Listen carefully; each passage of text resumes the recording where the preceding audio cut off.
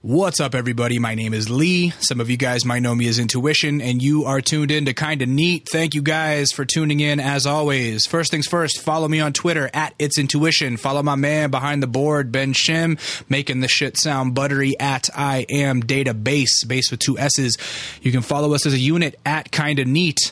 I just had some kid hit me on Twitter, Ben, who was like, yo, man, can I come be your social media manager? You don't have to pay me. I just need food and board. And I was like, oh, you mean the thing that people in Los Angeles spend 90% of their income on? So you want me to give you a 10% discount on an income so that you can come tweet for me? I'm like, nah, I'm good. YouTube.com/Kinda Neat, where you're going to see our guest today, Illmaculate, perform, and everything wrapped up in a pretty package on kindaneat.net. Don't forget to download that podcast app. Search for Kinda Neat and subscribe, because when you do that and then you play the episode from there, sometimes we end up in like the top 50 music podcasts or whatever, and then it's super official, and maybe eventually we'll make money off podcasts. I doubt it, but who knows? With that being said, hi, everybody. Thank you guys for tuning in. What has been happening? Like I told you last week, my grandmother had a spill. She had a fall, and so a while back, like when it happened like a month ago, and my folks made plans, my mom specifically made plans to come down and hang out with her for a while this month. It was her birthday, and it was my grandmother's birthday, and so they came down. So my mom and dad have been up in Ojai. We spent the day that they flew in, hot as shit. Obviously, if you live in the area, I don't know why, I just assume that everyone that listens to the show lives in the area, though I'm sure that's like probably inaccurate. But if you don't know, Los Angeles is going through a heat wave, and it's miserable. It's so hot, and it's still so hot, and it's hot today. And the day that they flew in, it was really hot, and we went to the beach, and my dad was like ecstatic. He fucking loves the beach. Apparently when they went to Hawaii last year, my mom and dad, like, he wouldn't leave the water. Like, he stayed in the water in Honolulu for like fucking 3 hours at one point, and which is just crazy. Like, he loves the ocean. And so while we're at the beach, it's cool. Like, when he's happier, he seems to be a little more lucid. So he was kind of like, I just really love this. I could do this every day. He's like, one of those houses right there, pointing at these mansions and fucking these mansion beach houses in Manhattan Beach. Like, I could live in one of those. I could do this every day. Just walk him down the beach. I just love it. And like, that's pretty cool, because a lot of times when he's not in a good mood, he doesn't really string together sentences. He'll just kind of get stuck in his thought and like not be able to think of the word he's trying to say, and so he'll just give up on it. And so, it's nice to hear him string together a sentence, even if he is saying the same sentence repeatedly. That's fine. I'd rather hear him like happy and stringing together one happy sentence than be bummed out and not be able to explain why he's bummed out. But the funniest part of that day was we took a walk all the way down from wherever we were over to the pier, and we ended up getting, if you follow me on Instagram, @It'sIntuition, shout out. If you follow me on Instagram, you already see this picture, but we ended up under the pier, and the light was nice, and so I was like, oh, I should try to get like an Instagram picture here. So I see this fucking homie like playing some soccer with this chick, like they're just starting to play some soccer, and I was like, hey, excuse me, will you take this picture for us? He's like, oh yeah, and he comes over, and I'm like trying to explain the framing to him, and then quickly I realized like he doesn't really speak that much English, and so I'm just like pointing and like going, oh, like showing him how it looks in the camera. He's like, oh, okay. And so he takes one picture, and I come look at it, and I'm very anal about the photography shit, and I like see it in my head before I take the picture. So I'm like, hey, would you mind taking a few more? Because he didn't really get it. I was like, hey, and I'm like trying to explain to him how to keep it symmetrical and keep everything like, I'm like, really center us, and he's like, oh, okay. And he takes like, he's like, oh, I took a bunch. And I'm like, all right, cool. And so he got it and nailed it. And I'm like, hey, thank you so much. I know I'm a pain in the ass. I appreciate it. And I go shake his hand, and like a big friendly handshake, and I'm kind of like bowing a little bit, going, oh, thank you so much. I don't know why I would bow to him. He was Spanish, not Asian, but whatever. That was a racist, horribly racist joke. Barely a joke at that. But so my dad sees me fucking shaking his hand, and he walks over like kind of laughing and smiles. Hey man, let me get some of that. Like talking about a handshake, he goes over and shakes the dude's hand. And that was hilarious to me, because that was like, it's really funny. Like, we've been to the beach 3 times since they've been up here, because I went up to Ojai and visited. And I know on these intros it sounds like all I fucking do is go to the beach, but right now it's too fucking hot to not go jump in the water. It's just like miserable anywhere else. And so we'll be walking up and down the beach, and anytime we pass somebody, like, my dad's not generally very conversational anymore, but we'll walk past some people, and it's almost kind of like I get scared as to what he's going to say to them, but we'll walk by people and he'll go, "Hey, how you doing? You having a good time?" And like that, which is fucking hilarious, because like that's like the most conversational he'll be. And I'm like, where is that coming from? Like, when he's happy and at the water, he'll sit there and say that he could do it all day, and that he wouldn't mind living here, and then anybody that passes, he'll go, "How are you? Are you having a good time?" And whenever he sees kids, like particularly like a little baby, he'll go, "Oh, is it a boy or a girl?" Like, he gets very hyped around kids, to the point where I'm like, oh man, like sometimes he wants to like automatically play with the kids, but he doesn't comprehend that like he is a giant 6'7" stranger, and like perhaps that could be like intimidating to people. So I'm always kind of like trying to shoo him past kids so he doesn't like do too much. But anyway, yeah, so I've been having a good time while my folks are here, and it's nice. It's cool. My dad seems in good spirits when he's in California, so I've been trying to convince my mom to just fucking move him down here. And also, oh yeah, update on my grandmother. She's doing better as well. She seems to be like, you know, the rest has done her well. Her arm is pretty much almost healed. There's still a big ass scab, but the scab seems to be going away. And just even her like mind state seems to be a little better, because she's been eating more and resting and sleeping. So it's all good news. All the stuff that sounded all depressing last week is like pretty cool this week. No big deal. Now, today's guest is Illmaculate. He's a rapper, but I guess most people would probably, you say his name and they say, oh, he's a battle rapper. That used to have a stigma to it. I don't think there's so much of a stigma to it anymore, because people are living and making really fucking making a good living off of being battle rappers. And Greg's one of those people. Illmac is one of those people. And I just slipped and called him Greg, because I've known the dude for about 12 years now.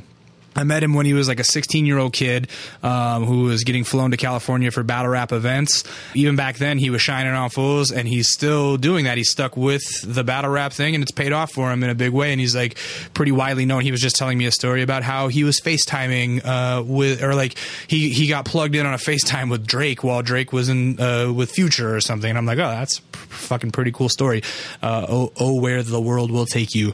So yeah, I've known him for a long time, but I didn't know that much about him. We're acquaintances that have known each other forever. We've taken road trips together from Santa Barbara to San Diego, and I'm pretty sure when I lived in Santa Barbara, he crashed at my house at least once. But I don't really know that much about the dude's personal life. I just know him as like a rap lover and a good rapper. So anyway, it was cool to sit down and get to know him a little better. And if you are a battle fan listening in to Kinda Neat for the first time, thank you. This isn't necessarily a battle rap podcast, and it's not going to become a battle rap podcast, but I do think that Greg's story has an interesting arc, and we've just known each other for so long that I wanted to have him on. So if you're a battle rap fan, stay tuned in. Listen next week. Go listen to some back episodes. Maybe you'll like it. With that being said, without further ado, here's my conversation with Illmaculate.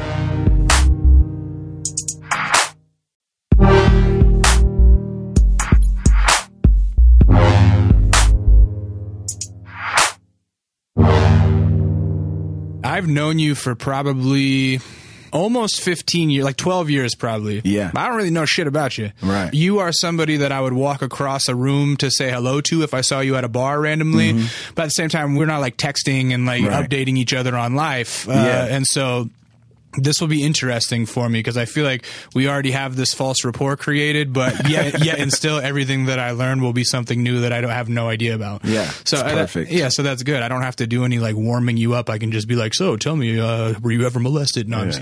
I'm kidding. Oh shit, no. You're from Portland. Yes. Is that like where you are from always, or did you end up moving there as a kid? No, I was born and raised in St. John's, Portland. What's St. John's, Portland? It's just like a neighborhood. Yeah, neighborhood in Portland. What is St. John's neighborhood? Like, do you rep it? Do you rep St. John's when you're in Portland? Yeah. Yes, okay. I do. And what's it? It's like northeast, southeast. St. John's is like the north as it gets. And in the realm of Portlandia, what is St. John's about?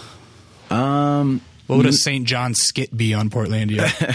Well, now it would be vastly different from like when I grew up, but that's just pretty much the entire city in general. But I want to say it was like one of the last thresholds of old Portland, like one of the last remaining, for lack of better words, hoodish type places. It held up against the gentrification a little bit for a while. It lasted longer than most places, but I was just, right. So it's kind of isolated. Like, so St. John's wasn't the most upscale neighborhood when you were growing up. No. Okay. Why not? I don't know. You can get into like socioeconomics and things, but I'm that there is like history with the North in general and the history of Portland. The Northeast and the North in general was more of the hoodish places, and that goes back through Portland's history. Yeah, wasn't Portland like segregated city initially or something like that? Yeah, there was like taking it back, there used to be, it was called Vanport, which is like what we know now is like Hayden Island. It's like where this mall, Jansen Beach is. You gotta it's like the last thing before crossing the bridge into Washington. Okay. And, early in the history, I can't give dates, that's fine. I know a lot about very little. Yeah, I like this kind of shit though. I'm interested in it. So go ahead. So like early, in Portland's history, like, early on, like it was white only, and then it transitioned where it's like, all right, yeah, we'll accept, minorities, but you have to stay here, and it was in this spot called Vanport, and then over the years there was like a flood, and a lot of homes, a lot of lives lost. And at that point was when minorities were allowed to like migrate into Portland from Vanport. And they were only allowed to stay in like the north part of it. Yeah, St. John's and the Northeast pretty much. Oh, that's interesting. And so that's where like your family a lot of history that, that was how many generations do you have there? I want to say at least 2 to 3. I'm not sure if my great grandparents, I think they might have came from somewhere that I don't know, like and I've the actually, Midwest or something, or like Missouri, I think maybe, or something. But my grandma and like my dad definitely grew up in North Portland. Okay, yeah. And I've always just kind of wondered. You're a racially ambiguous son of a bitch. Like, I have no idea what your like ethnic makeup is. Yeah. What are the different sides of the family? My dad is the white devil. Okay, so your dad's white. Right. That's made up of every European he's American white, just a mutt. Yes, yeah. Norwegian, Irish, all of it. Right. And then my mom is just Native American and Hispanic. Oh, okay. Yeah, she's a small... What sort of small Hispanic? brown woman that I tower over. Nice. Makes me feel, so. Really? Yeah. She claims she's 4'11". I was like 4'9". Oh, my grandmother's 4'9". That's we come from short people. Yeah. What kind of Hispanic is she? Yeah, and that's something my grandpa used to always say. He was like, you're Mexican. Oh, okay. He's like, like his first language was Spanish. Yeah. And I thought you were going to say, his first language was Mexican. I was like, that's not politically correct, Greg. So you're like half brown and half white, basically. Right. That's a great explanation. I never knew that. Yeah. I just always thought that. I was like, I don't know. He's just like tan. He's tan. He's tannish. Yeah. That's cool. And so, do you know how the family ended up in Portland from Missouri or from wherever? I don't actually. What does your family do for work? Like, how did everybody live? They had me at a real young age. Like, my mom, I think, was 18 and my dad was 19. Oh, wow. And she finished school pregnant with me. Maybe I might have been just like born earlier I think I was she was pregnant with me in her senior year, and then I think I was born. So they're like high school sweethearts. Yeah. And then my dad dropped out and got a job in a aluminum extrusion plant. Okay. And he still works there. Hardworking blue collar folks. Yeah. What did mom end up doing?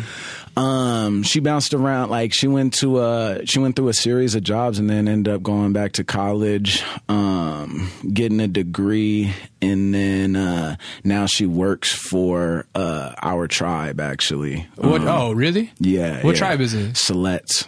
I've never heard of that. It's a coastal tribe. That's dope. Yeah. You guys got any? Has the white man given you any casinos? we have one casino How's in Lincoln that? City, Chinook. Do you go? Oh yeah, I go. I think I get back yearly pretty much what I lose yearly. So I'm even. Yeah, you break even at the casino. Yeah. So wait, being quarter Native American or half Native American, do you get like a stipend from the government and shit from that? Yeah. I get a yearly piece of like the casino, like it goes out to all members of the tribe. That's pretty tight. Yeah. I mean, that's not like pretty tight considering the history of what has happened to the people. Yeah. But in modern time, not so bad. Yeah.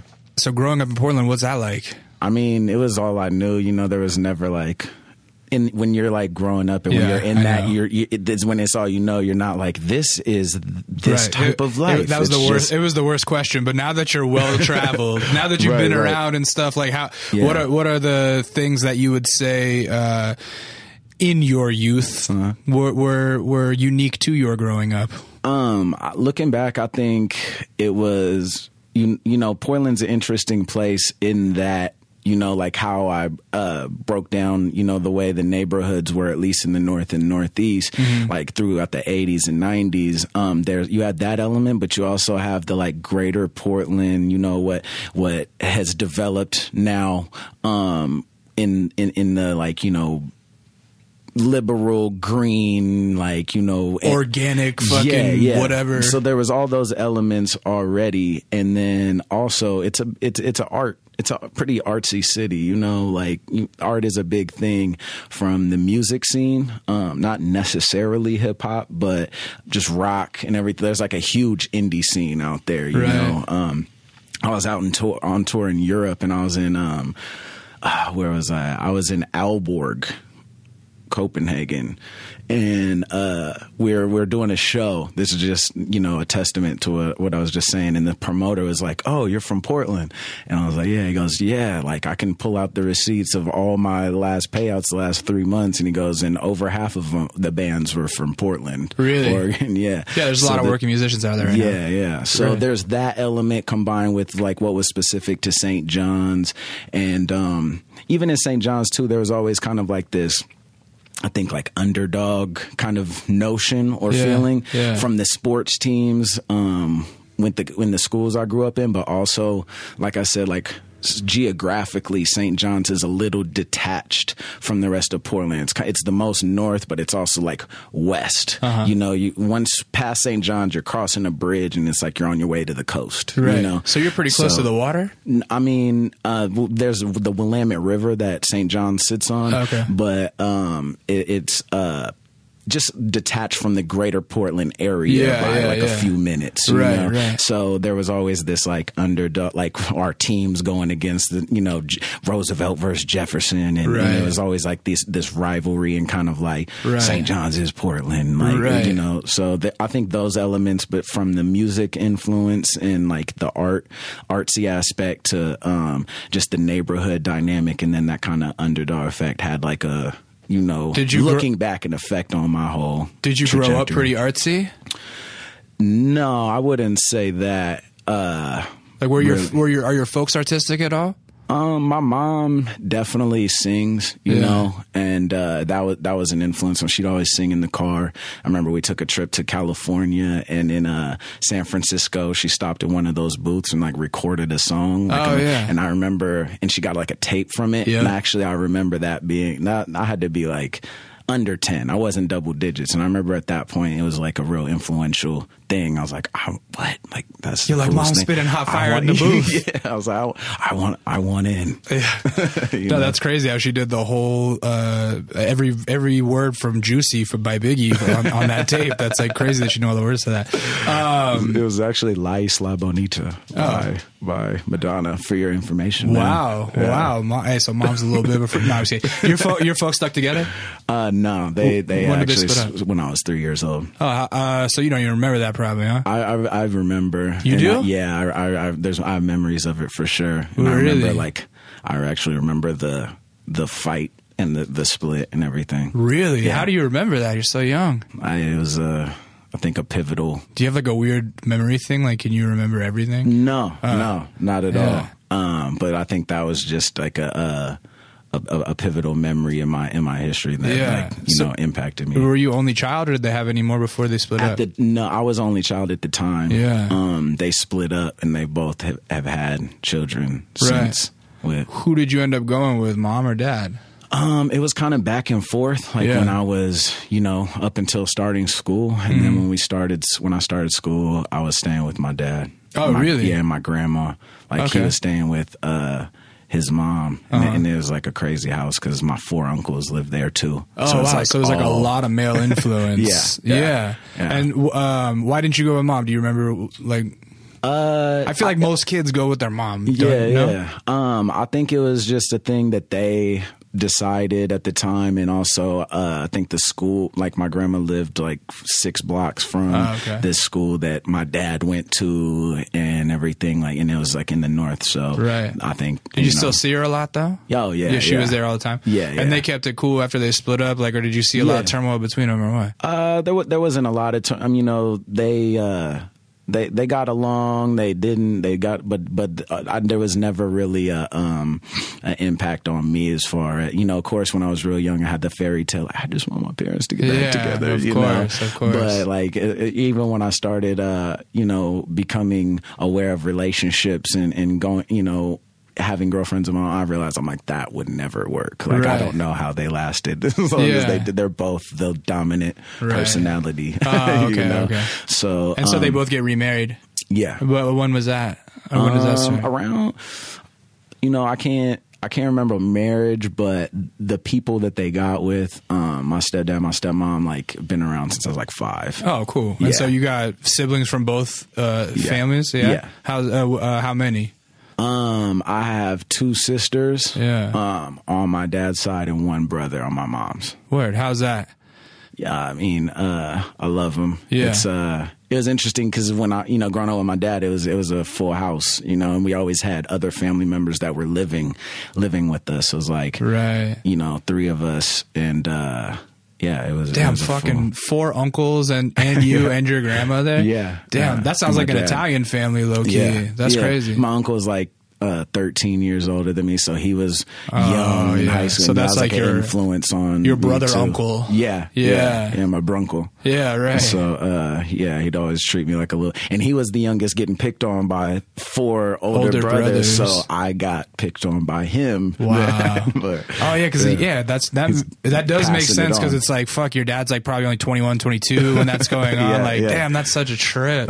Here's the thing: when I met you, you're 16, 17, but already very advanced rapper and getting paid to travel places and such.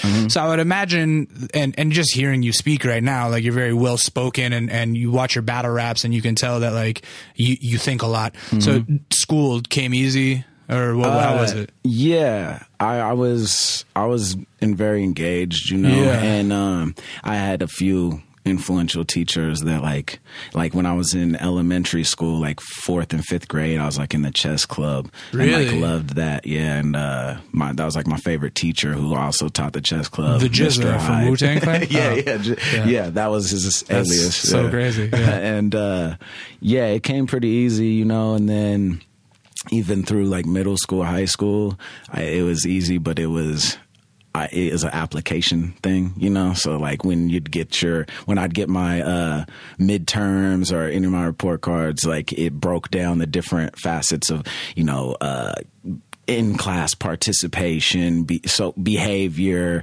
whatever else. And it was definitely in-class participation, 80%. And then it was homework, 0%. And then it was testing, there's 98%. A fine line. Right. There's a fine line between things coming too easy or coming easy and being too easy, because then you get bored and you don't give a shit. Yeah, I definitely had the young, arrogant attitude of I already know this. Why am I just homework is Did you do a lot of reading on your own when you were a kid? When I was real young, my mom used to read to me, and then I read to her every night, and then you know, so I love books. And then when I remember going into like high school and everything, it was kind of the transition into like, you know, I'd say probably hitting puberty is like, I hate reading, you know, like this. I'm cool. Like, I just want to jerk off all the time. That's what happens. Yeah. I don't look at Playboy for the articles anymore. Only the picture. I blame it on Something About Mary. That movie. I didn't know how to properly masturbate until watching that movie. True story. But I don't want to know. Story. I don't want to know that one. No, let's talk about that. So when in your school, like St. John's is a little bit split off from Portland. Yeah. Like, okay, Portland's not like a huge city, right? Yeah, you can get everywhere in like 20 minutes, one side or the other. Right, and 15, I would imagine 20. There's maybe like, how many high schools would you say there are around there? Like 20, 25? Yeah. So like, I would imagine that every high school has its little, or every school section has its little niche. Like, this is the rich kid school. This is the country school. This is the whatever school. Mm-hmm. What was you guys' what was the stereotype about your school? In high school? Yeah, sure. I would say more of the kind of like Mighty Ducks, like the like region, like small, the bro that it was like just as big, but as like any of the other high schools, but it was kind of like there was no real success in sports, academically behind most, and we had a rivalry with the other high school that was in the Northeast, which was like the other quote unquote like hoodish school or whatever. Where did you fit into the equation of your high school? Like what, like if you were to break it down into the stereotypical, the social dichotomy. Who did you hang with? I actually I kicked it pretty I was pretty solitary in that I had like, especially into high school, I was cool with pretty much a lot of the groups, and so like in classes I had friends from every gamut, every group. As far as who I kicked it with outside of school, it was like my friend Warren Cross and like my girlfriend at the time, like my high school girlfriend. Other than that, I had a lot of friend/acquaintances, but as far as groups, I was kind of like me or the people I like made music with, or Warren, and I don't know, like it was kind of like social chameleon. I guess I could say, because I wasn't like really good friends with pretty much any of the groups, but I got along with most of them. Right. Yeah. The funny thing is, a lot of times in these interviews, I try to like stay away from too much talk about the music life. But the thing is like, I would say that you've probably spent 3/4 of your life making music at this point, because even when I would talk to you when you were 16, you were like, oh yeah, I've been making music since I was 10, right? Yeah, it's 11, but yeah. 11, there you go. Yeah. So tell me about that. Like, how does a little half Native American, half white kid from Portland like start barring out? In middle school, I definitely kicked it with the group, like, where I was like the token white boy, and at George Middle School, and I was like, my best friend at the time was my homeboy Deshante, and we were always kicking in. He always rapped. I didn't rap at the time, but we always would like roast each other back and forth always. And I was definitely had been a long time hip hop fan since a very young age. How? Like, who got you into that? Were your older brother, your uncles into that? My uncle was. Yeah, he definitely was watching MTV all the time and had Tupac albums and he actually had a pretty eclectic taste in music, but it was definitely very hip hop driven. Yeah. But if you were to ask who put you in that direction initially, Deshante? I'd say my grandma. Really? Yeah, my grandma LaDonna when I was 4 years old. Really? Yeah. How's that work? She was like, oh, here, check out this 2 Live Crew tape. You're like, what? You're like, grandma, you listen to Me So Horny? What the fuck? Nah, she had got like this is like when Walkmans, and she had a Walkman. Yeah. And she went to like a yard sale and got a cassette like case to carry all her cassettes in, but it came preloaded with tons of cassette tapes, and one of them was called Jammin'. It was like a mixtape, and it had like Run DMC, Curtis Blow, Roxanne, Sugar Hill Gang, Fat Boys. It had everything, all the classic old school shit on. And at this time, it's like 1990. Yeah. So that's a little, like little back in the past. But to me, it was like the first time. So she gave me that tape. Right. And my mom stayed with her. So every time I was with my mom, I was there, and I'd always ask her to use her Walkman, and I'd just listen to that tape. And that was like my tape. That's tight. Yeah, like that's tight. Run DMC, like You Talk Too Much was like my favorite song, And so from then on, I definitely had a love and passion for the music. That's dope. Yeah. And that's so interesting. I have a similar story that I don't think I've ever told on here before, but like my dad was the type. I feel like if my dad would have been born in our generation, he would be like amazing at the internet, because back in the day he would go to the library constantly, and you could check out music from the library, and you could take a tape player in there and fucking take a tape and dub it in the library, and they didn't give a shit. Like that, it was like early Napster shit. That's what he would do. And so he would see me like as a young kid being into like, MC Hammer or Vanilla Ice, and he knew that shit was corny, and he didn't like rap music, but he knew that particularly the rap that I was listening to was corny. So he would go dub like LL Cool J tapes or Run DMC tapes or Beastie Boys tapes for me, and then give them to me. And I remember getting roasted one time actually in awesome. 5th grade, because I had a fucking Sony My First Walkman. Remember those? They were like red and they looked like a toy, basically. No, I don't. They were shit. That. They were some straight bullshit, but it was like a big advertising thing, like, oh, my first Walkman, and it was like looked like a red toy basically. And I put it on, and then he gave me an LL Cool J tape that I was listening to, but it wasn't Mama Said Knock You Out, which was like the one that was out then. Yeah. It was the one before that, maybe Bad or something. And so my friends were like, oh man, you got a fucking My First Walkman? What are you? And they're clowning, and they're like, what are you listening to? And I said LL Cool J, and they're like, which one? I told them, and they're like, damn fool, you got a My First Sony and my first rap tape. And I was like, oh shit, but whatever. Shit was influential. Yeah. That's crazy. So your grandmother accidentally made you a rapper. Yeah, pretty much. That's tight. And so when you're kicking it with Deshante and roasting each other, you guys start rapping together too. Is it mostly freestyle?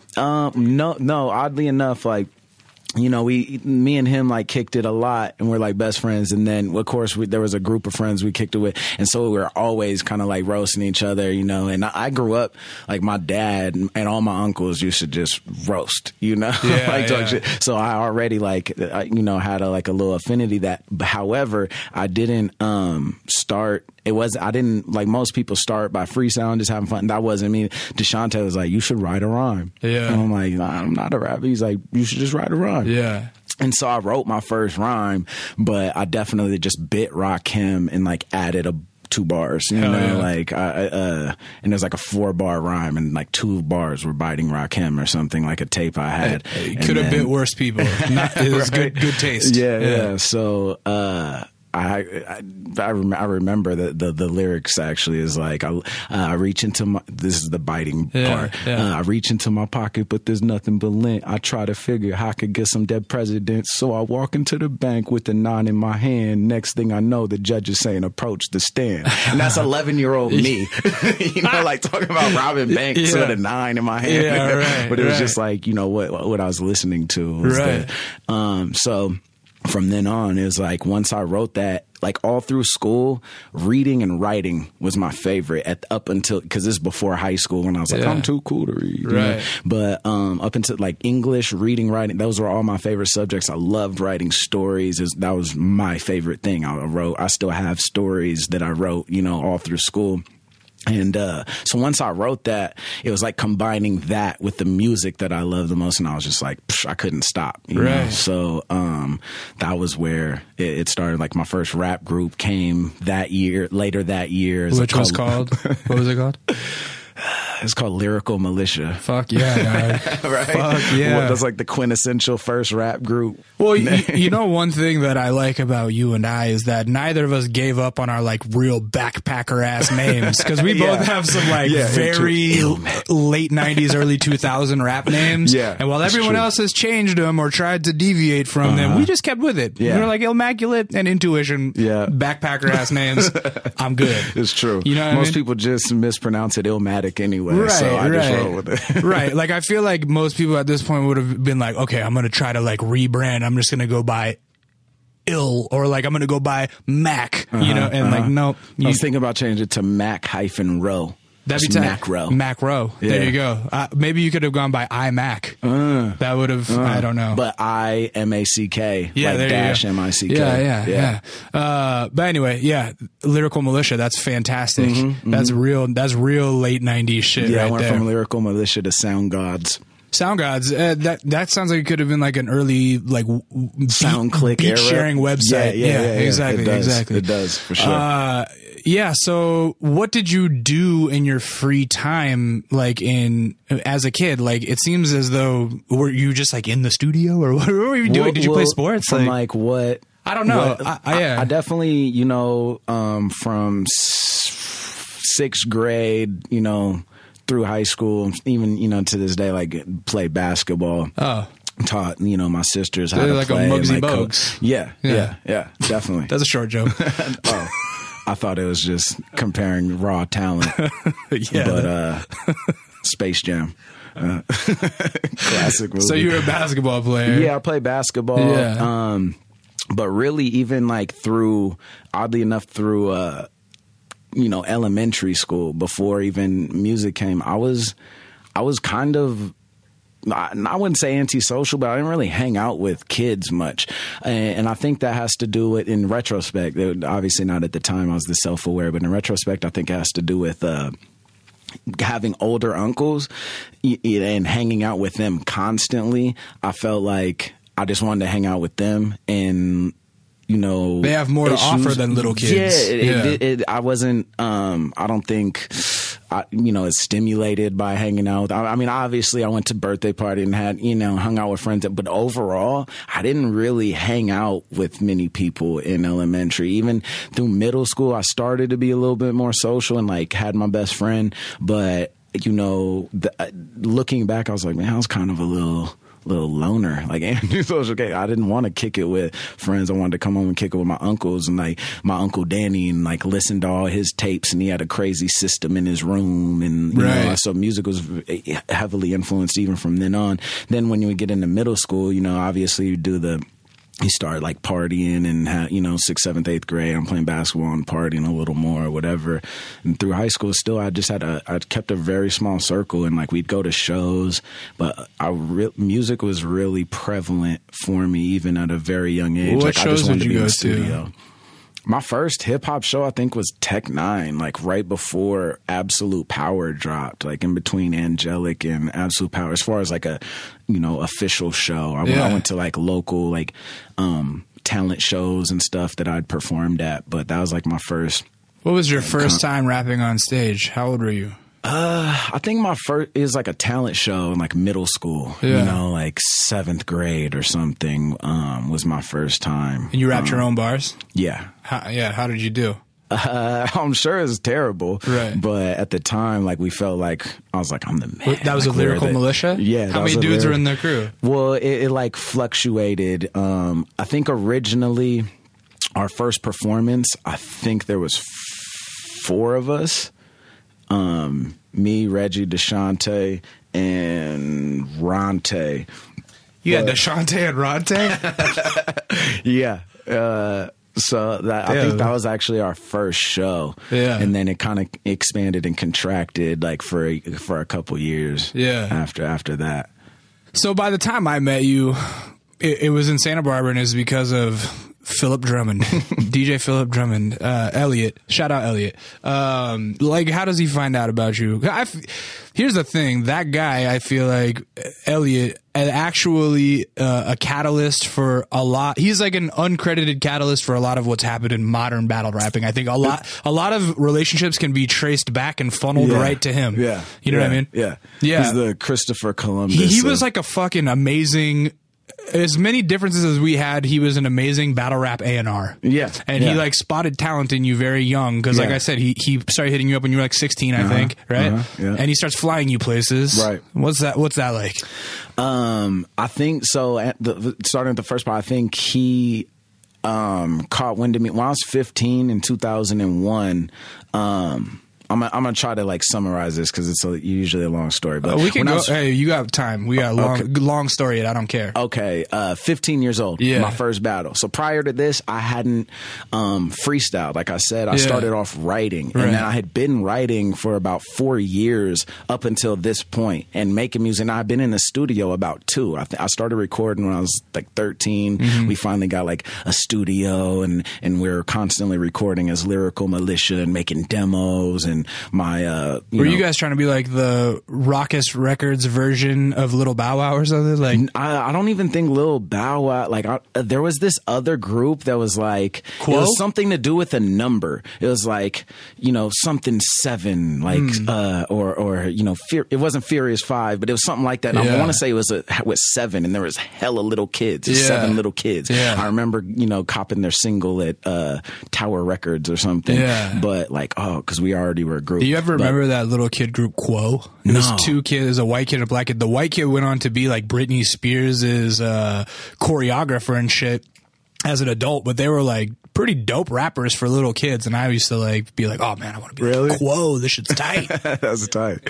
No, I don't remember. It's probably horrible in retrospect. Right. Okay, so you're in the studio at 13, and then I'm making music, and around like I'd say end of 14, early 15, like prior to this, I just listened to what was pop, MTV, but like my CD collection at this point probably consists of like It's Dark and Hell is like DMX, Method Man, Tupac, Biggie, and a lot of other Wu-Tang, but that was like my threshold. Then I got introduced to cannabis. Oh shit! My mind was blown. So many battle rappers. My mind was blown. Drug, like intro drug. Yeah. Because I think what it was is it was just something that was so different, and it like blew my mind. And I actually started at 2000 BC. Like I didn't, and then I went back and heard his first. But my mind was blown. And at this time, I'm in high school. We're having silent sustained reading, and I'm reading the dictionary already because I'm just writing words down because I wanted, it wasn't that I wanted all these big words. It's just I want to increase my word bank, like words. Oh, auxiliary. I never used that word. I need to use it more, and like rhymes, whatever. So, anyways, I get into this cannabis phase, and I just start writing like cannabis, like super just. Yo, my cerebral cortex is enormous, and start even talking with more of rapping with the East Coast. I'm a cannibal with mechanical mandibles. Yeah. And my buddy who was in Lyrical Militia, my dude Austin Ripley, he was like, "Hey, I have this flyer," and he gives it to me, and it's for a battle, and it was like all hip hop. It was like a DJ battle, a breakdance battle, graffiti expo, and an MC battle. He's like, "You should enter this. You're like on some battle rhymes, battle rhyme shit already." And I was like, I don't freestyle. Like, this is a freestyle battle. And he was like, learn. He's like, just start freestyling. It was about a month and a half before the event, and it was $1,000 prize for the MC battle. And so I was like, all right. And so I just start freestyling, and I start battling people randomly at school, and I'll take all those words that I was like previously, I'll just write words down to use in rhymes, and I started like trying to just look at pieces of paper and use the words in freestyle. I go to the battle, which, funny enough, I guess Awkwards was there. This is years before we actually met. Because it's kind of a big event, and it was in Portland. I'm 15 years old. 2001, November 2001. And it was one of those situations where I told all my friends and family to show up. Do not come. Really? I told everyone, do not come. I'm like, I am going to get washed. And I just have to take this to the head just to get better. Don't come. I told everyone I know, don't come.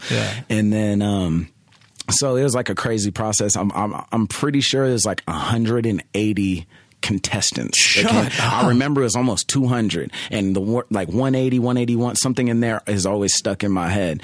And so there was this huge line on the side, and what they had was in Portland, the 180 battle rappers showed up. It was sold out, 2,000 capacity venue. Holy shit! Yeah, that's it's big. at the Crystal Ballroom. Wow, that's crazy. It was huge, and so there's all these MCs, and you just stood in line. You filled out a little 3x5 card with your name on it. Like they're like, all right, put your alias, where you're from, whatever. And so I go up, And I'm not gonna lie, I like had some pre-med bars for my intro, which I remember I was always ashamed to admit that afterwards. Right, of course. But it was just for like the 30-second little, because everyone just went up and just rapped, and then they narrowed it down to like 16 or something. I don't even think they did 32. Yeah. I'm pretty sure it was to 16 from 180, and it was all based off your little 30-second thing. So I went up there and I actually got a huge reaction, and so I leave the stage and like everyone's like, it's just really because I'm 15 and I'm me. So I look like just the smallest kid. Can you believe that 15-year-old has a mechanical mandible? Yeah. And like, everyone else is like, adults, like, and everyone else is struggle rappers and you're the adorable, exactly. Yeah. So I'm like getting all this love going through the crowd. I'm like, this is crazy. And then you were the Slim Jesus of Portland at the time. I wouldn't ever I don't think I could fit in those shoes. So funny enough, when I filled out my card, they're like, put your alias where you're from. So I put like alias, : Illmaculate, and then, where I was from and everything. So then when they're calling the final 16 up, they kept calling someone like alias, report to the stage, alias. Shit.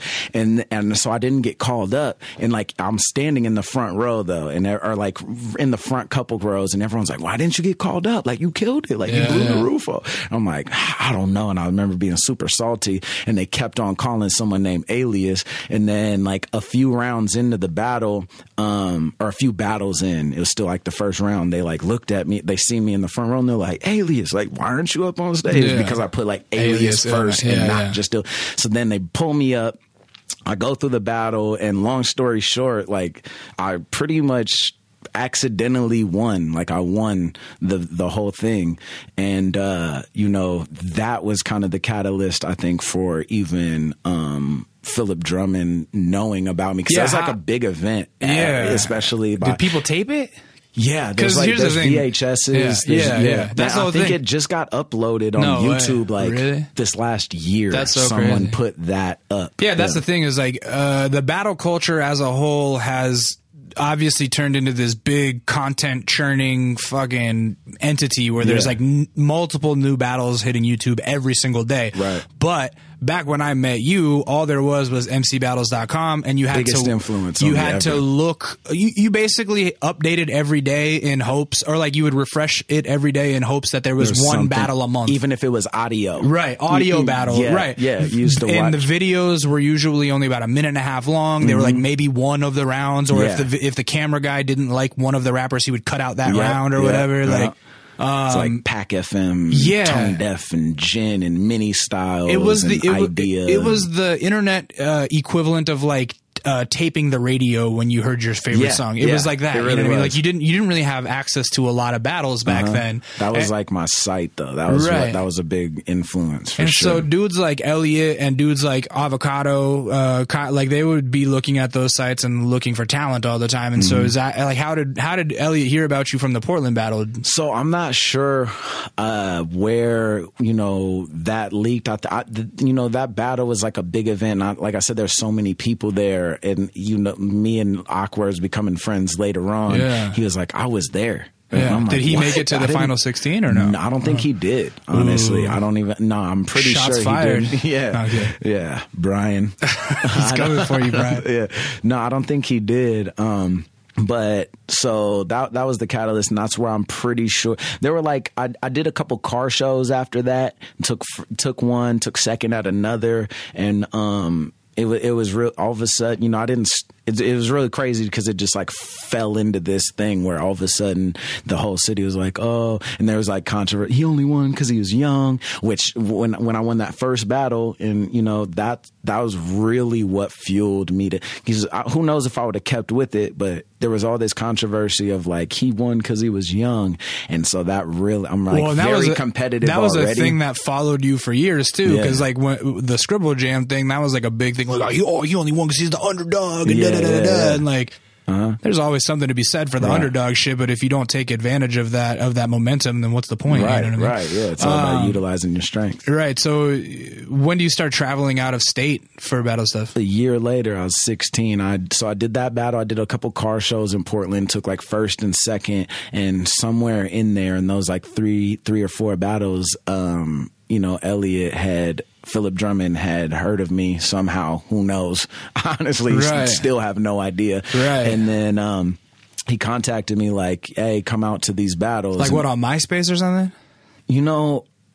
It probably was MySpace. Yeah, he probably messaged me and then got my email and then was like, hey, come out to California. There's the Santa Barbara battle. And I think a few days later, there was a battle in LA, and I came out for like 2 of them.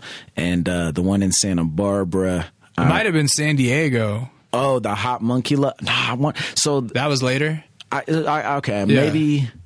Maybe it might have been San Diego. I know I came out a few times. I remember the first time you came down was definitely for Santa Barbara, right? And because we were at a party in Isla Vista, and that's where I met you. And Elliot was, oh man, you got me. This is fucking the best battle rapper. He's only 16. And I'm like, oh cool, Yeah. And I don't know. That was just so crazy. And so, how did you do in that battle? Santa Barbara. Actually, I did pretty well. Here was my thing. Like at the time, we're talking about MC battles. Like that was the only place to consume battle rap. So at this time, I looked up to the Fresh Coast. I never met him. I looked up to Franco, watching the Iron Man battles in that gym, where he battled No Can Do, a bunch of other, I think Cypher won or something. Yeah. XI. I watched that. Aruka Saki? Yes, Aruka. I watched that at least. I would say at least 100 times. Yeah, totally. And No Can Do, same thing. Tons of his battle, or a few of his battles on there, which at the time was a ton of content. And I definitely met Bo Rat somewhere in there, or like I had heard of him. So then comes Santa Barbara. I think I battled somebody. I think I battled just someone who I can't remember. First round, won. That wasn't the one that I was hosting, was it? Yeah, it was. Oh, that was the first battle you did in Santa Barbara? I'm pretty sure, yeah. Oh, I thought that was like the second college. Okay, so I was hosting that. Elliot got me to host that. And it's funny because the lady who was like the president of the board or whatever of like student activities, there was like, it was a situation where there was like, 32 rappers or something. And she just wanted to draw names out of a hat to pair people up.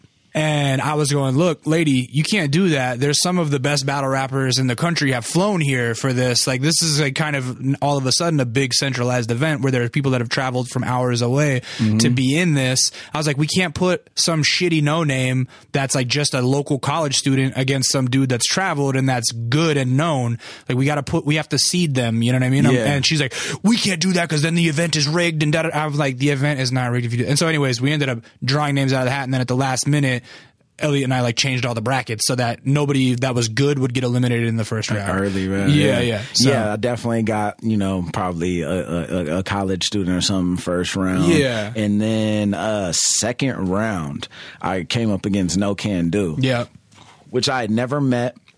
But at the time I'm like, oh my God. I'm like, I'm battling No Can Do. I've seen him 1,000 times. I'm like, all right, just have a good showing. And then I ended up winning against him. And I remember at that point, I'm like, I won the event. In my head, I'm like, I beat someone that I've watched for this. Right. I'm like, I've made it, Right. And then I think I battled 60 Cycle after that. Oh, yeah. Maybe I'm reversing that order, but I battled 60 Cycle. Right. And then I made it to the semifinals where I lost to Bo Rat. Right. Bo Rat ended up winning that because he was a UCLA student and kind of had that kind of home field advantage momentum. He was killing it too, though. Yeah, he was killing it. I think he does definitely deserve win. He outpunched me. He definitely beat me. It was funny. I think I was running out of steam at that point. Right. Yeah, that's funny. I remember being so hyped because some of that footage ended up on MC Battles. I'm like, there I am hosting. Yeah. And, Franco like picking up skateboards and cups and bottles. Here's a great story about that. I don't know if you know this, but my DJ, Leon, who used to DJ for me during my shows, DJ Merch, he was DJing that battle.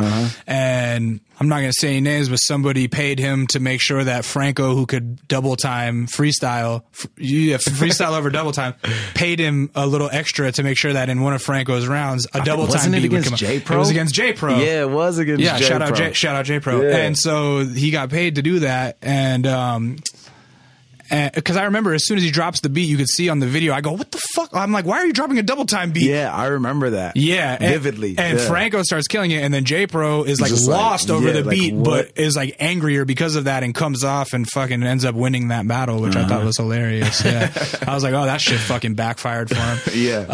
But yeah, so then I remember we ended up traveling. We ended up driving in my Blazer. I think I had a Blazer back then.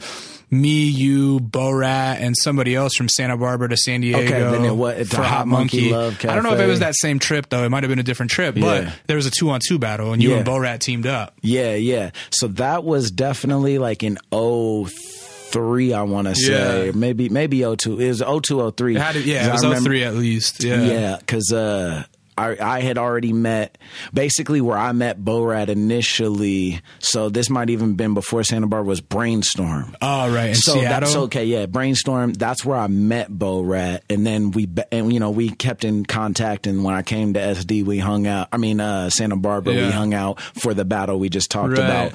But yeah, I had met him in Seattle at Brainstorm. And that's where we were kicking and just ciphering and everything. And, we had a good relationship. So when the 2-on-2 at the Hot Monkey Love Cafe, came about, I think it might have been in that same trip, as what we're talking about. But regardless, that was where we were like, hey, let's team up. And that was actually the first 2-on-2 I did, was with him. And, the overall favorite was Awkwards and No Can Do. Everyone speculating was like they're gonna win, and then there was Kale and someone teamed Joint Custody ended up winning though. No, they did. No, not that one. Really? Me and Bo-Rat won that. Oh, Joint Custody won. They won at the Mind Games, and they beat me and Thesaurus in the second round or something. Okay, no, the last round was you and Joint Custody. I think Joint Custody beat Awkwards and No Can? No, we beat Awkwards and No Can, and I think the semis, I forgot who they battled, but we battled them, and we beat them there. I was teamed up with 60 Cycle Hum in that battle, and we beat some local San Diego dudes real bad, and then we went up against No Can and Awkwards, and I thought we only got to do one round, and I thought that the crowd was chanting one more round. I was like, oh, we got this. And then the judges were like, no, Awkwards and No Can. And somebody filmed it, I don't know who, and then Avocado uploaded it long before I met him, and he uploaded it as No Can Do and Awkwards versus Two Faggots. I swear to God, because he didn't know who we were. That's that's how we uploaded. So for a long time, that was living on the internet as No Can Do and Awkwards versus Two Faggots. And I was like, wow, Kyle, that's fucked up. How funny is that? That's amazing. Yeah, and I remember driving home from that battle, and me, you, and Bo-Rat all putting on instrumentals and rapping to each other, and I was playing you guys music from my first album that had come out yet and shit. It's so funny. Yeah, it was fun times, man. Rap was very innocent for all of us back then. Yeah, it was just passion. It was nothing but yeah, right. Yeah. And then soon thereafter, this was when Scribble Jam was a big fucking deal. In context, back then, that I looked up to Scribble Jam champions as it was if you won that, you made it. You were guaranteed to have a career, and those are some of the most influential rappers at the time for me. 4 or 5 years before that, I was watching Scribble Jam every year. I'd go to 360 Vinyl, which was the only place in Portland that I knew of that they was that vinyl. It's that vinyl store that sold graffiti tips, and it sold Scribble DVDs, and I would go there and I'd get Scribble Jam from when it was a VHS, I think 99. maybe it's 2000, I copped like prior years, like from 99 on. And then every year I would go and get it. Like I'd pre-order it, or I'd pre-order it with the store and go get it every year. Yeah. And I watched it religiously, you know, from was like 01 when Mac Lethal and Dose. Maybe that was 01 or 02. And then 03 with Swan and Rhymefest. And 2000 every year. And that remember same thing. It was have, such like, Scribble Jam parties. Yeah. Like, me and all my friends would like That's party so and just watch the new DVD. Who's got the new DVD? Yeah. All right, we're meeting at Joel's at, you know, this Friday, and everyone bring drink and right. And Santa Barbara became kind of this like hub for people from all over California would come and meet in the middle. Like the people from the Bay and the people from LA would all come to Santa Barbara because of Elliot and because of our, like me and Mark's house, and everybody would record various places, and Franco would crash at Elliot's house and all this shit. But I remember like whenever like customer service would come up and like 10 fucking dudes would be at our crib, and somebody would always bring the new Scribble Jam DVD and be like, oh, watch this guy's bars, and it guaranteed somebody always had every battle memorized and shit. I mean, I guess what I'm saying is like at that time, just meeting people that had been in Scribble Jam, I would look at them a little different. Like, oh damn, that fool was in Scribble Jam. Like, I can't believe he did like that. When I met Awkward, because not only did it show a certain amount of skill, but it also showed a great amount of dedication to like fly out and put that much faith in yourself to go to Cincinnati. And so anyway, in 2004, we all go out there, right? I went out. It's like there. One of the strongest showings for the Fresh Coast in general. I swear. Everybody flew out from California. And I went just to hang out and try to like slang CDs and meet people and take pictures and stuff. And you were in it, Awkward was in it, No Can, maybe No Can didn't show up that year. But I mean, who else? Like Bo Rat was there. Yeah, Bo Rat, Franco, there was a even people who weren't battling, it was like a strong Fresh Coast presence. You know, Lush was there. Oh, right. And it was like we went out there as a team, like just from like the rapport building. And we all were staying at that shitty fucking hotel. Budget Host. Budget Host. And that was like a crack house hotel kind of. Yeah, but it was perfect because no one called the cops and we just partied. Right. And windows being broke and syringes in the bed and it was disgusting. AIDS in the pool. But it was perfect because, you know, we'd partied so hard. There's so many people there and we just partied so hard. And so the funny thing is, like you were like essentially a no name going in there, and a lot of people from that we knew were no names, but we were like this young. It was like a young class that was like going to represent, and then and there were like old favorites there. Like Swan was clearly the favorite to win, and then that day you just he had quote unquote like got robbed against Rhymefest the year before. He had he did the MTV battle. Right, he had been on MTV. Yeah. And so you go up there and you're just like this fucking, I don't know, like shot in the dark kid that just like goes and takes over the whole shit. Caught the Holy Ghost that day. Do you remember that day? Or? Yeah, it was like the most surreal thing. Like prior to that, I was working at the same aluminum extrusion plant that cause I dropped out of high school. My senior year, actually, just and to pursue the traveling to Cali. It was like when I started traveling to Cali, and I was like, you know what? I was having all these problems, like academically. I could have probably, if I just really buckled down, but I was just on my like rebellious, like whatever. I know all this already. I don't care. Right. And then it was like a few like relationship things, and I was just like, you know what? I'm out. And then that's when I started heavily traveling to Cali, and I was just like, I'm doing this. And then so I got a job at the same aluminum extrusion plant, and before I even got a job, I'm like, hey, I might have to travel. And my supervisor's like, all right, no, I respect it. And then he gave me time off to go to Scribble because my dude DJ was like, I'll buy us tickets if we both go. I'll buy your ticket. And I'm like, what?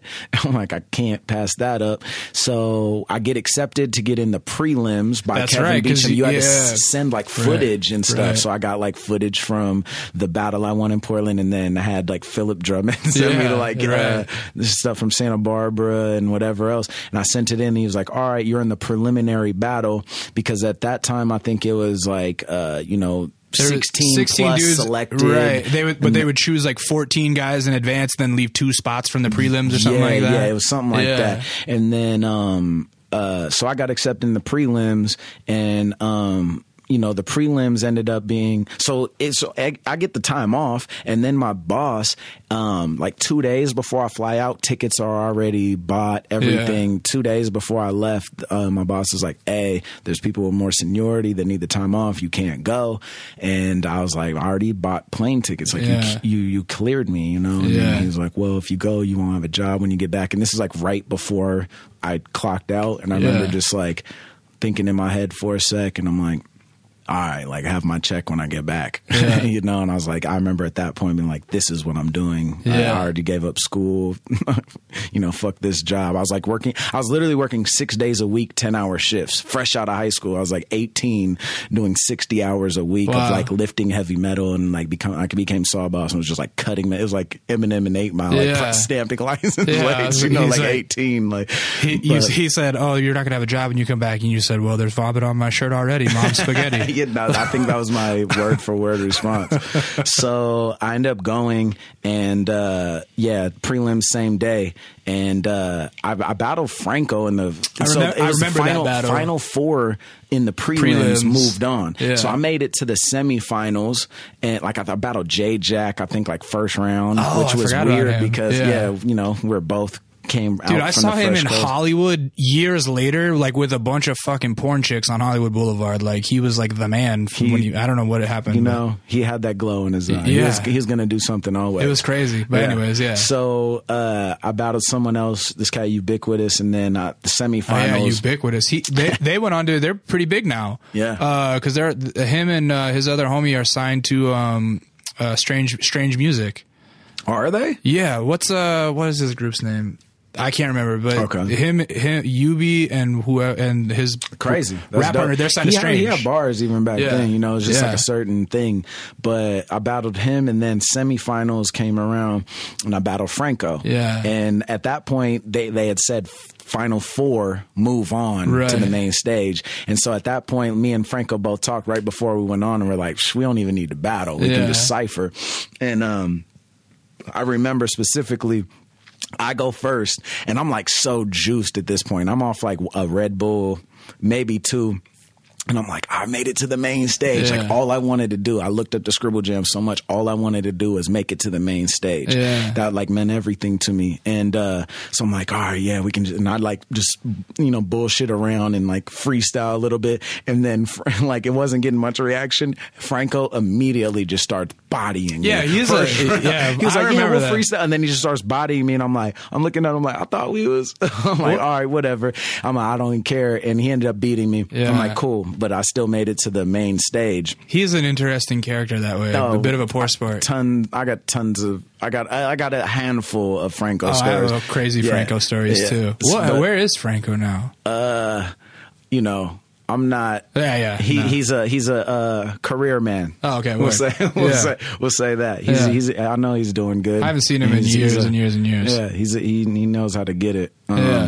So funny Franco story. So anyways, then first round I battle quote unquote Johnny Blaze, but it wasn't Johnny Blaze. He like no-showed, and Red Simpkins from Orlando, like Cap Callis's homie, just was like, all right, I'll go up as Johnny Blaze or whatever. And so I battle him first round, but And like, remember in the freestyle days, if you used to watch who battled before and after you and how the brackets broke down, you used to be able to predict who you were going to battle. So you could have like some bars ready? Yeah. Like try to start thinking of stuff before you battle. So the last two battles were Swan versus somebody and me versus Johnny Blaze in that first round on the main stage. So I beat Johnny Blaze. That was like the battle. Like people always quote to me. I was like, something about your little sister, give her a nipple twister, then I'll scissor kick her. And like it was just like the energy. I was off like 3 Red Bulls by this point. Yeah. And like the energy was all adrenaline plus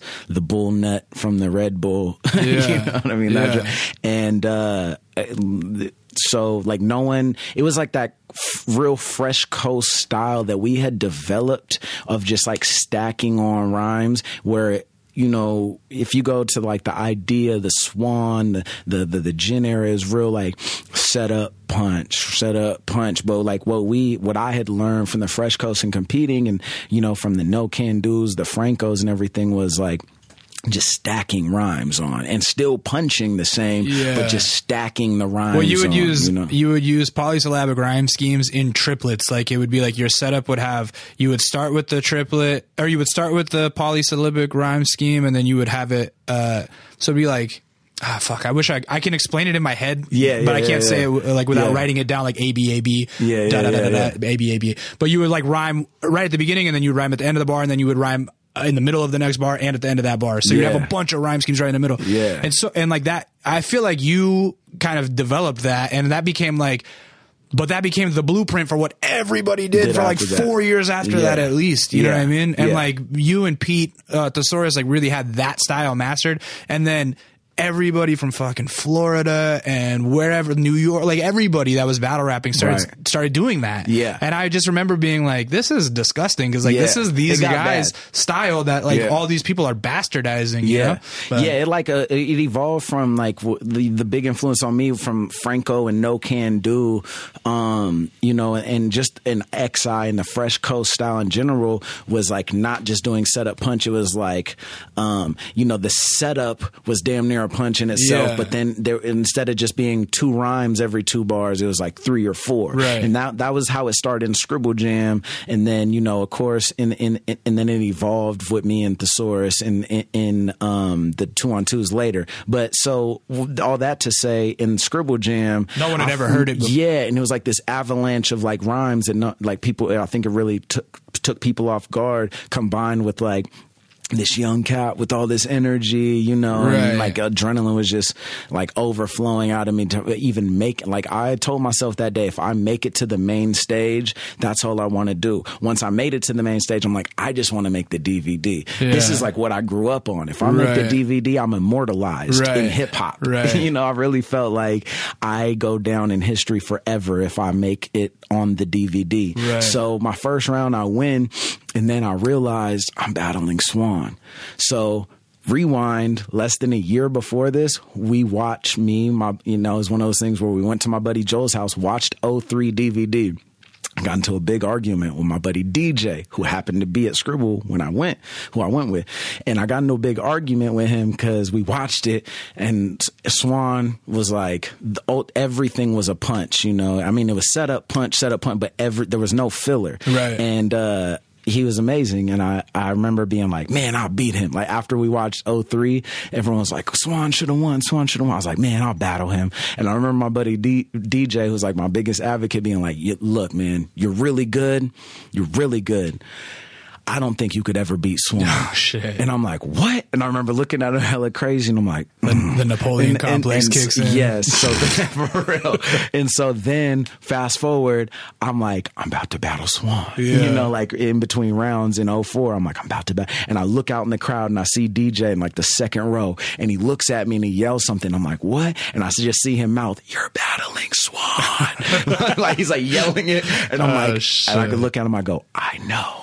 And so like immediately my gears are turning. In the biopic of your fucking life, that would be the moment where like dun dun dun dun. It's definitely montage. It's definitely montage. You material. Flash back and see the life before your eyes. Because in my head, I'm like, Swan has all this momentum.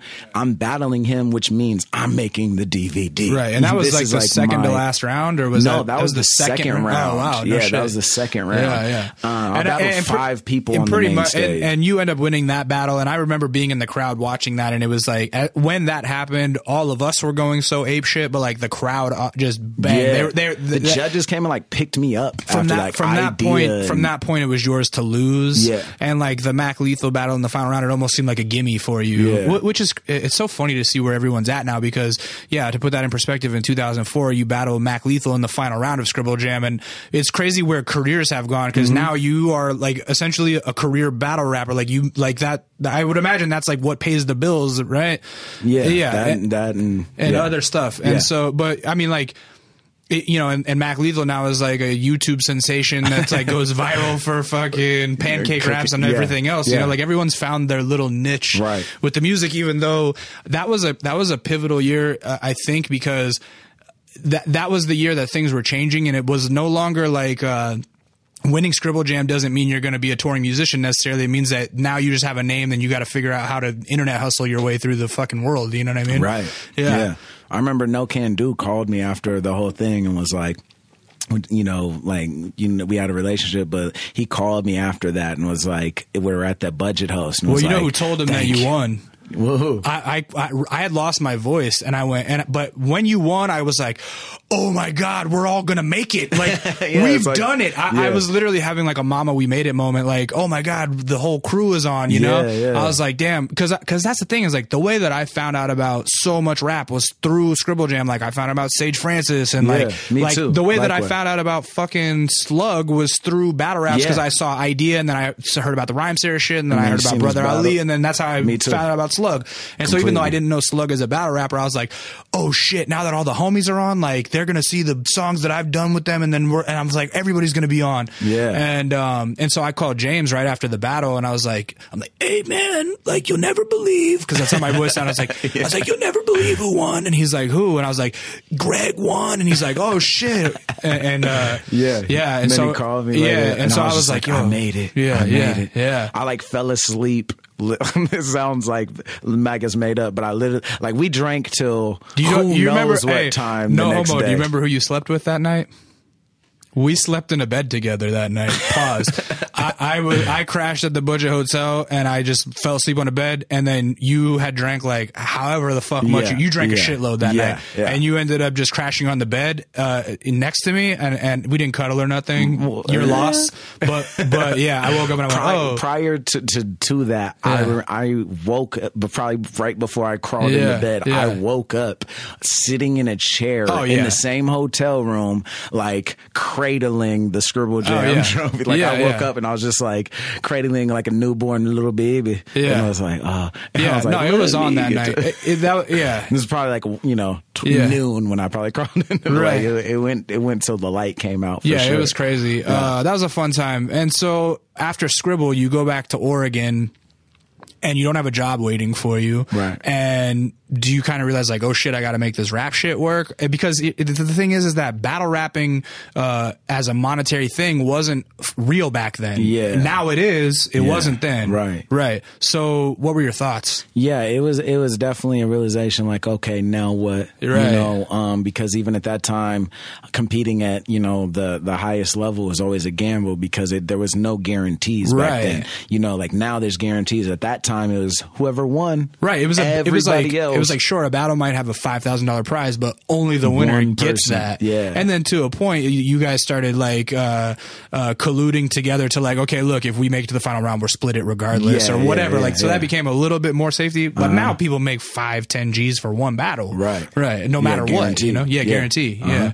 Yeah. No, it was definitely a moment of realization, and I had to, pull resources and do other things and whatever. But that was definitely a catalyst to be able to open up other opportunities, that I tried to utilize as much as possible. So from traveling to shows, guarantees, a little more, I definitely seen when I dropped my first record, the effects of the name built in battle rap, but it wasn't something that was especially at that time, a realistic sole income to be able to support, independent living. Right, totally.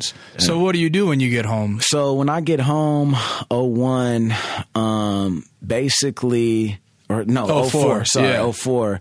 There was like a year and a half of pretty much just degeneracy. Partying. I think there were some battles here and there. There's like the King of Portland battle 05, whatever. And Now I traveled out to like for like Spin the Mic or something, and you know there was 1,000 here, 500 there, 1,000 there, but it was a real like up in the air time where I like went back home or I was staying at home, and then 06 was the World Rap Championships, which I was like, this is I have to do this. How did 05 feel? I've never gotten to ask you about this, but 05 when we go back to Scribble Jam, you were the favorite clearly, and what happens? Was it first or second round? Like there was a big upset. Yeah, it was like second round. I lost to H-Bomb. Oh yeah, right. Another Portland dude, right? Seattle. Seattle. Yeah, I had lost to him, and I'm like 0 for 2 against H-Bomb at this point. He had got me. Was that like a fucking? For me, losses seem devastating, and I'm sure they get blown up in your. Or like I'm sure they're not as big of a deal in your head, but that seemed like to me. I was like, oh man, this is a fucking downer. How was it? Yeah, it sucked. It definitely sucked.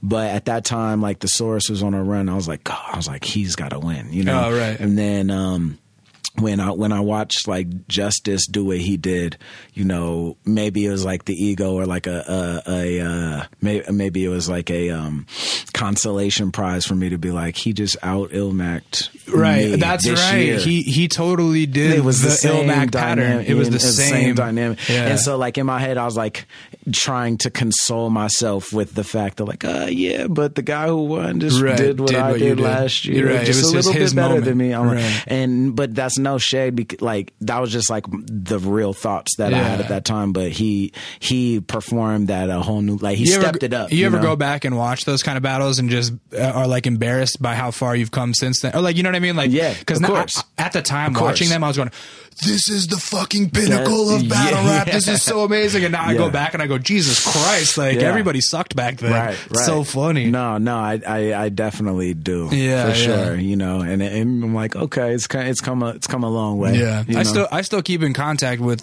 Justice's homie that he flew out with, this dude Steve. Oh, really? Yeah. Nice. I met him at that Scribble Jam, and we're still homies to this day, even out in Australia. That's dope. Yeah, fun times. Okay, so.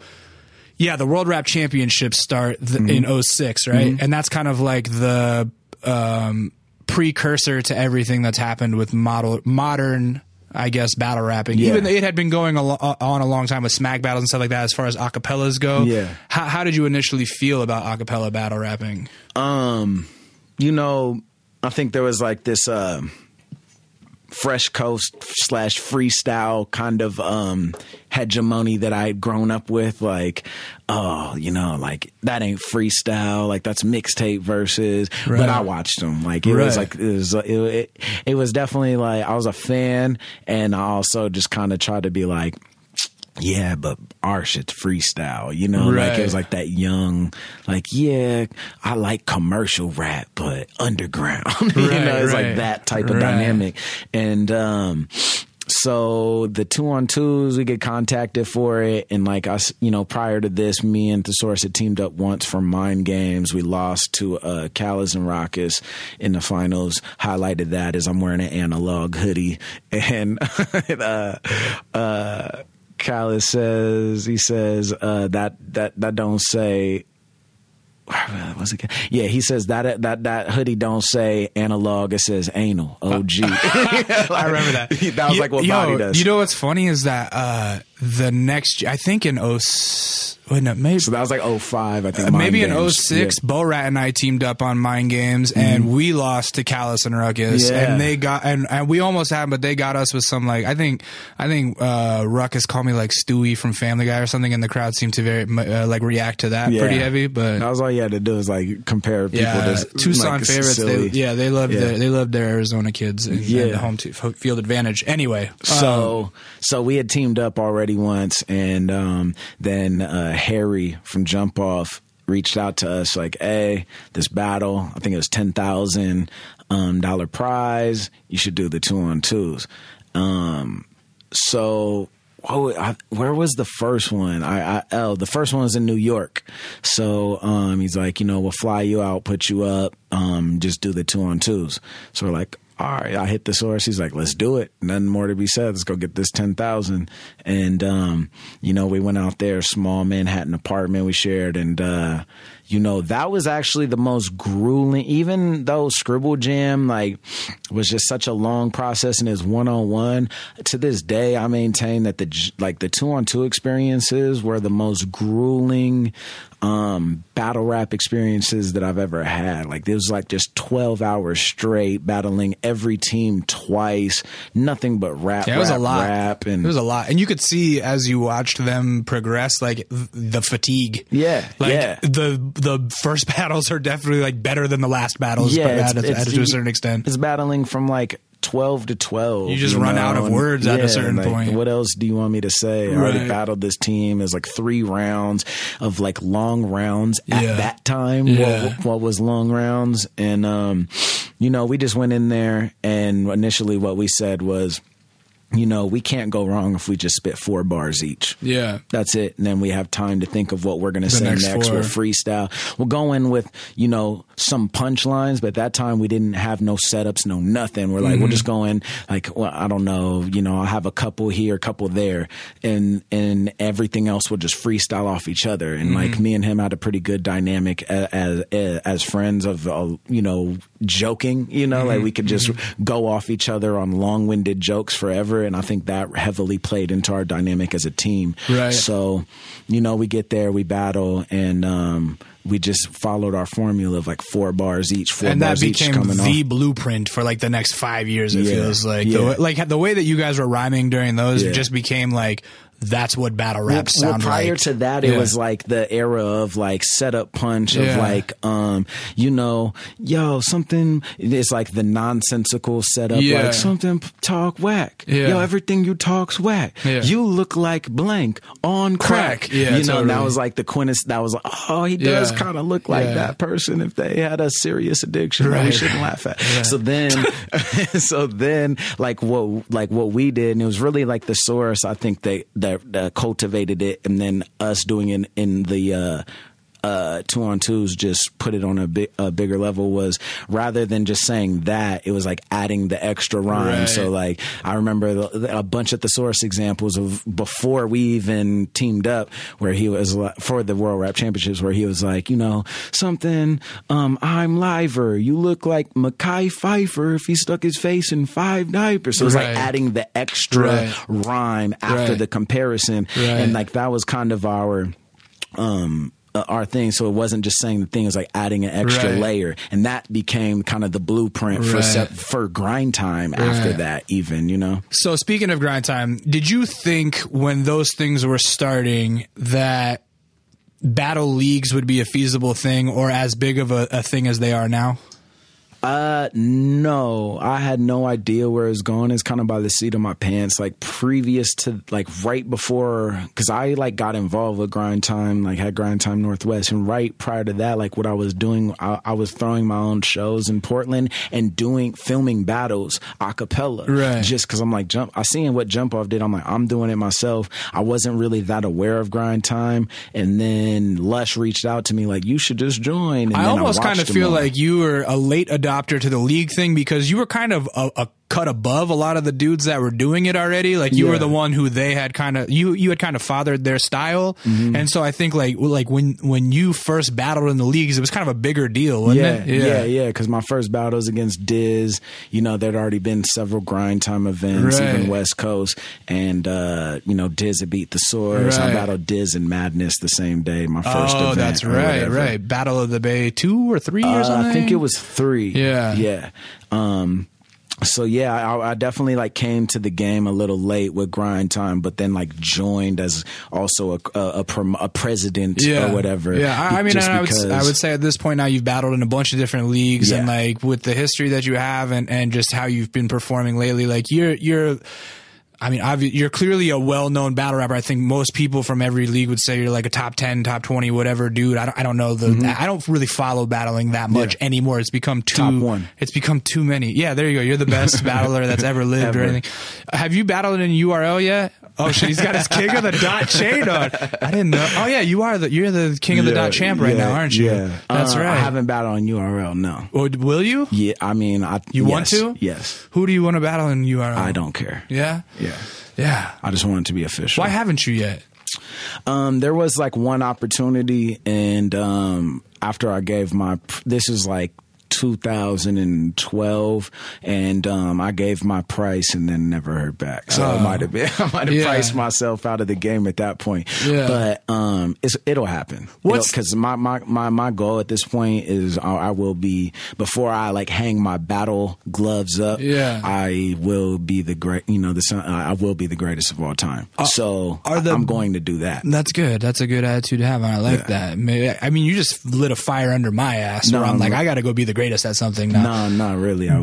It's true. So here's the thing. When we were coming up and we were kids, I felt like the battle scene was cliquey in that we had what became known as the Fresh Coast thing. Yeah. We were all friends, and we would look at people. I remember seeing Iron Solomon at Scribble Jam one time and just being like, pfft. I was like, damn, this kid's dope, but like, fuck him. Like, what the fuck? He's like some New York guy, and like, look how he's dressed. Like, what is this? Like, being like, because I wanted to I was like sticking up for my home team. You know what I mean? And now I'm like, that dude's like an amazing battle rapper. Yeah. And so is battle rap still kind of cliquey like that, where it's like you run with this certain league, and so like, oh, you know what? When me and Lux see each other, we don't talk or anything like that. I think it's to a certain extent, but it's super lightweight, just because same thing with music, but I think the internet and awareness of everything has broken a lot of that down to where like I feel familiar with this artist that's never came to my town, but I've seen all his music video. It's the same thing with like battle rappers where,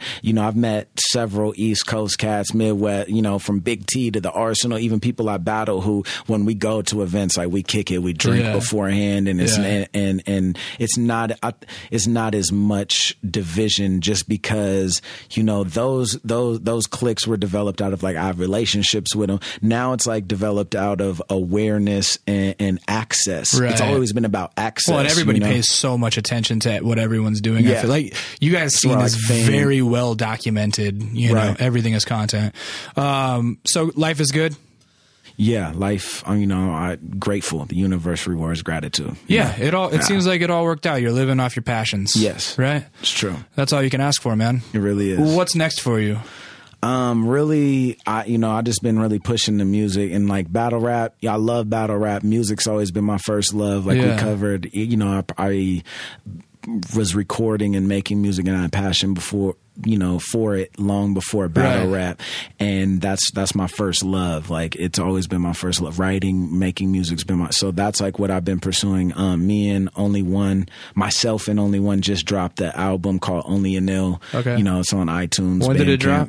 September 18th. Okay, so it just came out. Yeah. We just got finished doing a tour. You guys were from Sand People together. Is the Sand People still together? Yeah, we're all homies. We all kick it. Like, we're not actively making music as a collective. Right. There's like a myth of an album that like has just been on hard drives that I don't have access to, but like that we started a few years ago, and we've like, been adding to. But overall, we all support and do tours with each other. Like last summer, me, Gold, Sape, Spark, 4/10 out of the crew toured.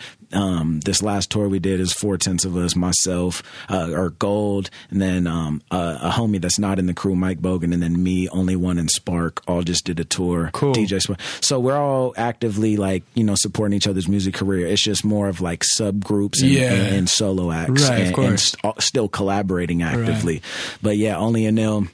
We got Hippie Sabotage and Chase on all the production. Yeah, we just had Sat on. Oh yeah, yeah. They produced his record, I think. Yeah, right? yeah. It's like all like even going back to the battle shit, it's like all family still. And we're still intersecting paths. Like Sat's about to be on a few shows we're doing this month. Me, Only, Sat, and Chase are doing a little string of shows. Cool, man. But just pushing that. Where can the people find you online? Just at Illmaculate on Twitter. I'm actively protesting Facebook because they want me to upload like an ID and all this like info of me because I was using my like artist name, like Ill Space Immaculate. Right. So they're like I'm like, man, y'all block all my views anyway. I got like 5. I got the max amount of friends, quote unquote, and like I see my stuff gets like 10 likes because it doesn't reach, and I'm like, fuck Facebook. But Twitter on Instagram, just at Illmaculate SP. And if you guys want to find him, he's very easy to find on YouTube as well. Just search Illmaculate, spelled how it sounds, and there are hours upon hours of battles. And if you are not a battle rap fan, be very careful, because you will get sucked into a K-hole and maybe you'll become a fan. And if you are a battle rap fan, thank you for tuning in. And yeah, hopefully you guys learned something about my friend Greg that you didn't know before, because I sure did as well. Thank you. So with that being said, my name is Lee. Some of you guys know me as Intuition, and you can find me on Twitter at It's Intuition. You can find my man behind the boards, Ben Shim, making the shit sound buttery at I Am Database, based with 2 S's. You can find us as a unit at Kinda Neat, youtube.com/Kinda Neat, where you're going to see Illmaculate perform. And everything is wrapped up in a pretty package at kindaneat.net. Remember to download the podcast app, search for Kinda Neat, and subscribe. And I think that's all my spiel. And if you're still listening, thank you so much. Like I said, I'm Lee. That was Illmaculate, and this was Kinda Neat. Thank you.